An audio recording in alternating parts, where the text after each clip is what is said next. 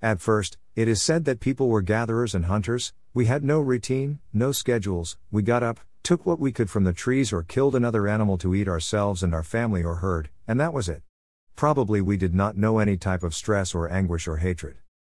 However, we followed a certain trend of development driven by our natural impulse to have more satisfactions besides the basics to survive in increasingly sophisticated ways, and that made us at some point start competing for satisfactions. Accumulating possessions only gives satisfaction if others have less. The same happens with power or recognition, or knowledge, etc. We have gone through various types of evolution: collective farms, fiefdoms, shops, factories, banks, monetary funds, etc. Each major change was preceded by great conflicts and a great deal of suffering. Today, looming over us, is the high possibility of a major change, and some wonder what shape it will take. Others are just afraid. We all are afraid of not having the basics to survive, and if we do, we are then afraid of the question, then what? The discussion is already on the table. What will billions of people do in the near future, if the activities we know end? We could discover in the not too distant future that our activities, and the narrative in the media and our heads, have a lot of simulation and consensus and conformity, in order to preserve a lifestyle to which we get used to or feel that it benefits us.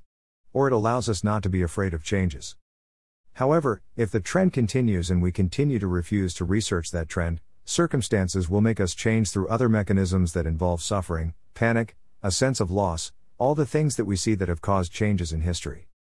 Perhaps our activities and the time we dedicate to them represent a very inefficient way to extract satisfaction from what surrounds us. Perhaps we are surrounded by a kind of information field with much more options in number and possibilities, but we do not have access to it, because for that we would have to discard our current perception, to which we are accustomed and which we love. That is, we fully identify with it and see renouncing it as equivalent to renouncing ourselves. That can cause fear.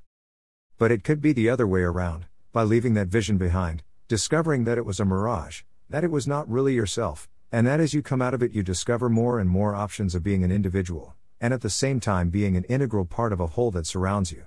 Your potential, and everyone's in reality, was being blocked by your vision and that of our environment. Our current perception of things is leading us towards reflections of that style anyway. Our way of competing for resources or satisfaction seems to our eyes more and more meaningless. It seems to favor more some who contribute the least. It charges what they not have to those who receive the least and gives away to the one who keeps everything.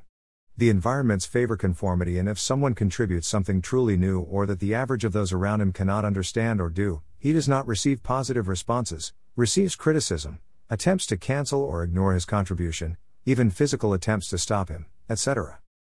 But this does make sense. Negative stimuli force someone to reinforce the conviction to move forward and follow a path that is considered true. Praise and positive reinforcement would force him or them to stop or deviate towards what everyone likes, avoiding the move towards a new, different and real goal. In the end, this will benefit even those who attacked, tried to nullify, hit, defame, etc. It makes all the sense in the world, but only if you broaden your vision and get out of the vision of who is being hurt and hit.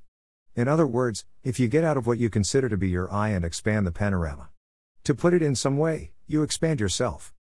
This, if it is the trend that awaits us, could at some point turn our perception of things upside down. It would put many of those we consider most disadvantaged as more advanced towards a real goal. The greatest potential would be in those we consider in this time more limited in their skills and attitudes, etc.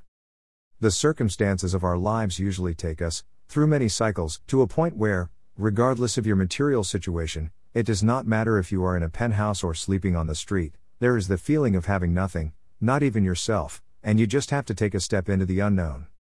But if this is a general process, and it cannot be stopped, we can help each other to go as quickly as possible and without too much pressure towards what we have to go towards anyway. Our mutual support would make up for the fear, not to erase fear, it is impossible, but cover it with a mantle of confidence, and most likely fear exists only to build that mantle between us and reach this state.